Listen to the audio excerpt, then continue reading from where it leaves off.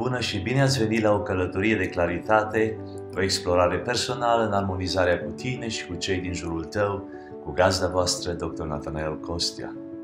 Aceasta este o călătorie de conștientizare emoțională și spirituală, de descoperire a ceea ce înseamnă viața cu adevărat și o trecere clară de la o lume condusă de ego la o lume condusă de însemnătate. Consider că putem să devenim mai conectați la gândurile noastre, la emoțiile noastre și la spiritualitate. Și pe măsură ce vom face asta, vom lua decizii mai bune, vom avea conexiuni mai profunde și chiar mai multă bucurie. Acesta este un strop de claritate. La meciurile noastre de sâmbătă avem arbitru care vine să arbitreze meciul, dar pentru că suntem, să zic, o competiție din asta mai, nu chiar foarte scumpă, să zic, unde se plătește mulți bani, este o competiție din asta mai socială, e nevoie de arbitrii de tușă. Și fiecare echipă trebuie să aducă un arbitru de tușă din echipa lor. Și noi avem harul acesta că unul dintre tați aduce pe fiul lui de vreo 13-14 ani ca tușier și el face tușa la echipa noastră în fiecare sâmbătă. Vorbeam cu tatăl lui și am spus, mă bucur foarte mult că l-aduci pe fiul tău aici, pentru noi este minunat, pentru că avem tușier. Pe lângă că face o treabă bună, e minunat să-l avem împreună cu noi, ca parte din echipă.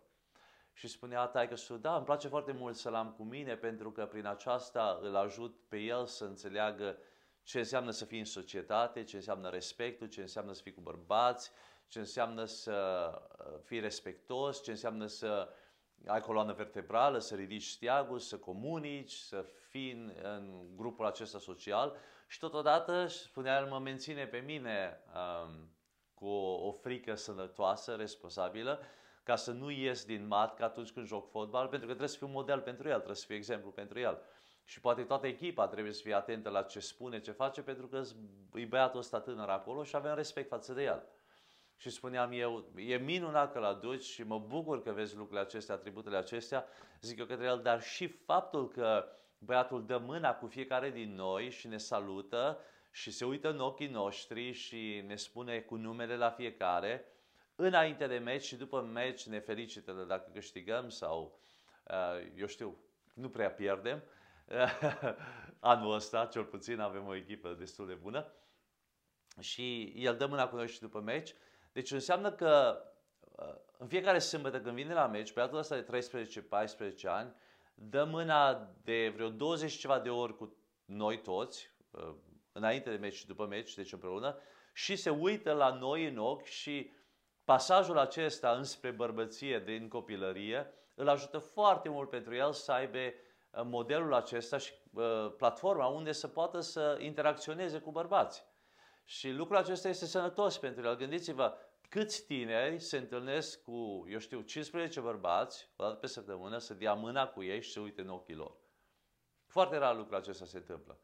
Deci astăzi vorbim despre bunăstarea socială. Cât de importantă este aceasta, cât de important este să ne învățăm copiii și nu doar copiii, ci și pe noi înșine, să avem o stare socială foarte bună. Astăzi, la un strop de claritate, vorbim despre bunăstarea socială. Este episodul 46, noiembrie deja. Mai puțin și ieșim din anul 2021. Sper că ieșim și din epidemia aceasta. Dezvoltarea înțelegerii bunăstării sociale. Bunăstarea socială, notițele le găsiți la eq.org.au. Cred că este link și unde vizionați acest material. Mulțumim de asemenea celor de la Masato. Masato pune la dispoziția dumneavoastră cele mai minunate fotolii de masaj din Europa. Le găsiți la masato.ro, Masato cu 2 de T. Bunăstarea socială poate fi definită ca dezvoltarea și menținerea unor interacțiuni pozitive cu alte persoane și comunitățile locale și globale. Deci când vorbim despre bunăstare socială, vorbim despre cum dezvolți și cum întreții interacțiuni pozitive cu alți oameni. Fie în familie lărgită, fie cu colegii, fie cu strada, fie cu alte grupuri sociale, cum ar fi echipele de fotbal, cluburile sau alte aspecte din acestea sociale. Deci toate lucrurile sunt foarte, foarte importante. Deci, cât de bine cât de bine poți să menții și să dezvolți aceste lucruri. Acest lucru este evaluat în principal prin măsuri subiective și individuale, unde oamenii evaluează calitatea acestor interacțiuni în funcție de propriile lor percepții. Deci, bunăstarea noastră socială este subiectivă, pentru că noi ține de cum vedem noi starea noastră socială și starea celor din jur. Deci când intrăm, de exemplu, la echipă de fotbal, cum percepem noi situația de acolo, chimia de acolo, oamenii de acolo, ăștia sunt prea buni pentru mine, nu mă descurc, sau nu joacă așa de bine, sau nu pasează, sau nu vorbesc frumos cu mine. Deci percepția noastră contează foarte mult și este subiectivă față de grupul respectiv, bazat pe cum am crescut, în ce alte cercuri sociale am fost noi, ce bagaj aducem noi cu noi, ce vedem, ce nu vedem, unde avem puncte moarte, unde avem, atrageri. Deci vedem ceea ce vrem să vedem într-un sens. Așa că e foarte important să avem conștientizarea aceasta socială și să ținem minte că bunăstarea noastră socială ține de modul în care noi ne raportăm la cercul sau la gruparea aceea socială. Sunt 3 căi către relații pozitive. Calea numărul 1, comportamentul. Legăturile sociale, cum ar fi cele cu partenerii și prietenii noștri, pot influența obiceiurile noastre de sănătate, care pot influența sănătatea și longevitatea noastră. Deci comportamentul este foarte important în cercurile noastre. Prietenii noștri ne pot afecta comportamentul nostru. Ei ne influențează, să știți că tu devii suma obiceiurilor celor 5 prieteni ai tăi. Așa că gândește foarte bine în relațiile tale cu cine îți petreci timpul și ce obiceiuri adoptezi, pentru că toate acestea sunt influențate de comportamentul celor din jurul nostru. Ești influențat, ești afectat, care în final afectează sănătatea ta, longevitatea ta. Așa că este important să știi cu cine te împrietenești. Spunem cu cine te împrietenești și spun cine ești. Este vorba în română. O altă cale către o relație pozitivă este psihosocialul. Asistența socială poate reduce stresul și poate spori bunăstarea emoțională și psihologică, influențând pozitiv comportamentelor de sănătate și a sănătății fizice. Este important în cercul nostru social să avem și asistență socială. Și asta nu spun că trebuie să ai un consilier sau un coach sau un mentor neapărat, deși e minunat să-i ai, dar e important în cercul social să ai oameni în care te încrezi, oameni cu care poți discuta, oameni care te ajută psihosocial să-ți dezvolți și capacitățile mentale, dar totodată și să poți să-ți dai oful de pe suflet. E foarte important să ai un confidant, să ai cu cine discuta, să ai cu cine vorbi, să ai cu la cine să-ți vergi sufletul, să ai cu cineva căruia îi permiți să-ți vorbească direcție, cu care ești total descoperit, cu care ești total liber să discuți orice. Pentru că persoana aceasta te va ajuta să combați lucrurile stresante din viață, îți va elimina foarte mult gândul de resentiment, gânduri de vinovăție, gânduri de rușine care probabil le ai și te inhibă. Toate lucrurile acestea sunt importante și te apasă. Vreau să spun că am avut harul în viața mea să am mai mulți părinți spirituali, unul dintre ei a fost Dr. Bob Chapman, care a murit, dar mulți alții care am avut, oameni cu care nu mulți, dar cu care pot să discut orice. Și acum am oameni în viața mea la care pot să merg cu absolut orice, sunt maturi, mă ascultă, mă ajută, mă influențează, pot să le văr sufletul, pot să le aduc orice lucru, cât de rușinos ar fi din viața mea, ei mă vor ajuta. Deci cercul acesta psihosocial este foarte, foarte important. A treia cale către relații pozitive este fiziologicul. Relațiile pozitive pot stimula reacțiile cardiovasculare, imune și endocrine care poate afecta longevitatea și sănătatea pe termen lung. Deci vreau să spun că și fizic o relație socială bună ne va ajuta foarte mult. Se manifestă inițial psihic, dar după aceea se revarsă în fizicul nostru. Oamenii care trăiesc mai mult au relații sănătoase. Oamenii care trăiesc mai sănătos la bătrânețe au relații sănătoase. Foarte mult ține de cum ne raportăm celor din jurul nostru și cum se raportează ei cu noi. Și multe din chestiile acestea sunt doar în mintea noastră, așa că perspectiva noastră este foarte, foarte importantă. 5 indicatori de bunăstare socială. Să-i verificăm, să vedem cât de bună este starea noastră socială. 5 indicatori de bunăstare socială. Numărul 1. Integrarea socială. Cât de mult ne integrăm noi social.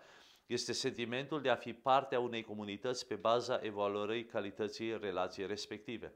De exemplu, dacă la echipa de fotbal, cât de mult m-am integrat eu în echipă? Sunt parte din echipă, pot colabora cu oricine în echipă, mă înțeleg, chimia între mine și coechipierul este bună. Cât de important este lucrul acesta? Foarte important. Integrarea socială este foarte importantă. Copiii noștri au nevoie să se integreze în clasa lor, în grupul social, pe stradă, cu colegii, oriunde sunt. Au nevoie de integrarea aceasta socială și noi, la noile locuri de muncă, noile cercuri în care intrăm, network-uri, eu știu, relații în care ne găsim. Foarte, foarte important. 2. Acceptarea socială. Este recunoașterea unui construct social pe baza anumitor calități pozitive ale unui anumit grup. Deci nu doar că ne integrăm, ci și acceptăm social pe cei din jurul nostru, din grupul nostru, și ei ne acceptă pe noi. La început avem o ezitare pentru că aducem un bias, aducem, eu știu, o stare, nu merită persoana asta să fie cu noi. Noi am muncit așa de mult. Probabil că același lucru ni s-a întâmplat când noi am intrat în cercul ăsta. Țin minte, discutam cu niște colegi mai de mult despre promovare și le spuneam, dar de ce e așa stufoasă promovarea? De ce e așa de greu să promoveze cineva în industria aceasta? Și spunea persoana respectivă, păi noi toți am trecut pe acolo, crezi că ăla nu trebuie să treacă? Și el trebuie să treacă prin ăla. Deci ei îngreunau procesul acesta de creștere și de promovare pentru că le-a fost greu lor. Deci aduceau perspectiva lor și îl îngreunau pentru următoarea generație doar pentru că ei au suferit. Un lucru cu totul neplăcut. 3. Contribuția socială este evaluarea valorii noastre personale și contribuția la societate sau la o comunitate. Deci un om care are o stare sănătoasă socială contribuie social. E nevoie să aducem o contribuție, nu doar să ne simțim că suntem parte dintr-o societate sau dintr-un cerc, nu doar că suntem acceptați, dar avem și o contribuție. Adică, după ce am venit aici, să stau cu mâinile în sân? Nu, am venit aici să-mi aduc aportul, să fac și eu ceva. Deci lucrul acesta este important, nu doar pentru noi, ci și pentru ceilalți care vin în cerc. Toți trebuie să contribuie într-un mod sau în altul în cercul acesta social. 4. Actualizare socială se referă la evaluarea potențialului și evoluției societății. Asta înseamnă că vrem să ne aducem aportul la maxim. Nu doar să contribuim și noi puțin cu 5 bani, ci să contribuim la maxim, să vedem ce putem face, unde poate să meargă echipa asta. Haideți, vezi, nu doar să jucăm meciul ăsta, să-l câștigăm, hai să vedem cât de bine putem să jucăm, cât de bine putem să pasăm, cât de bine... Deci să dăm maximum potențialul echipei. Deci noi de multe ori nu dăm maximum personal în viața noastră și ar trebui să aducem aportul nostru total în fiecare situație în care ne aflăm și personal, dar și ca echipă, și ca grup social. Imaginați-vă câte resurse și câte energie este pierdută pentru că oamenii nu își ating potențialul lor. Deci pentru o bună stare socială este minunat atunci când toți oamenii trag împreună spre a scoate cel mai bun din echipa respectivă sau din grupul respectiv. Numărul 5, coerență socială, implică un interes față de lume și o evaluare a organizării, funcționării și calității societății. Coerența socială are de a face cu aspectul că noi suntem parte dintr-o societate mult mai largă. Avem un component noi, avem pătrățelul nostru, părticica noastră, dar facem parte dintr-o țesătură umană, globală. Și este important să ne cunoaștem, să știm că noi contribuim la binele uman în întreaga lume. Deci avem un rol, nu doar pentru cercul în care ne aflăm, pentru domeniul în care ne aflăm, ci avem un rol pentru orașul nostru, pentru județul nostru, pentru țara noastră, pentru lumea aceasta, pentru continentul nostru. Suntem parte din aceeași făcătură, din același lut. Și suntem parte din aceeași lume în care trebuie să colaborăm și să lucrăm și să conviețuim împreună. Aplicație. Partea aceasta îmi place și vreau să nu o tratezi ușor și să nu o colești. Testează-te față de cei 5 indicatori de bunăstare socială și notează în mod specific cum îi abordezi pe fiecare. Deci față de integrare socială, acceptare socială, contribuție socială, actualizare socială și coerență socială, vezi unde ești tu în bunăstarea ta socială și în mod special cum abordezi acești 5 indicatori de bunăstare socială. Scuze. Adică te preocupă chestiile acestea, ești conștient de ele, le gestionezi sau le ignori. Deci lucrul acesta este important ca să poți să gestionezi relațiile mai bine, pentru că ești o persoană relațională, vrei, nu vrei, ești parte din țesătura aceasta societății, așa că aduci contribuția la cel mai înalt potențial. Și dacă tu faci asta și eu fac asta, viața aceasta se schimbă, lumea aceasta se schimbă prin mine și prin tine. Sunt Dr. Nathanael Costea și vă mulțumesc foarte mult pentru că v-ați alăturat în această călătorie de claritate prin conștientizare emoțională și spirituală. Dacă vă simțiți binecuvântați de această prezentare, vă rog să vă abonați, să evaluați, să comentați și să distribuiți oriunde considerați că vă face plăcere. Iar până data viitoare, acesta a fost un strop de claritate.